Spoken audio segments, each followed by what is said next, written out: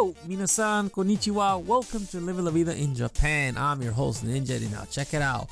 Happy Thursday, everyone. How are you? It is October 27th, 2022. How is your day going? Well, check it out. In Hiroshima, the new way of the future for garbage bins is starting here.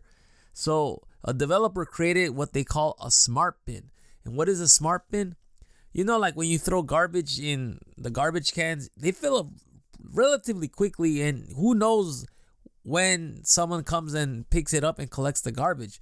So what a smart bin does is when it reaches a certain level of the garbage bin, it crushes it. It makes it into a small cube. So in other words, you don't need to just throw it out immediately. It will just crush the garbage and leave space for anyone to come and throw more garbage.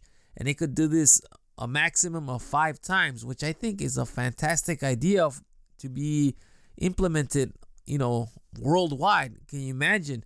How many times have you been to the city and you're trying to throw something away, and there you go, it's so full that you don't know what to do with it? I mean, you're like, oh my goodness, I can't throw it away here because it's already overflowing.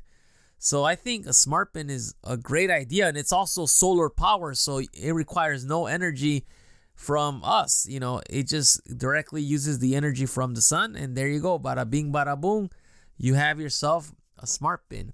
What do you think about this? Please shoot me an email at goninjadad@gmail.com. I'm curious to know.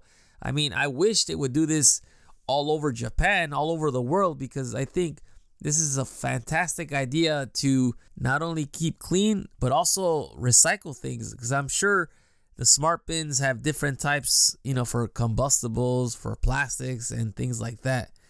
Anyhow, that is all for today. Thank you for listening. I will talk to you later. Hasta luego. Matane.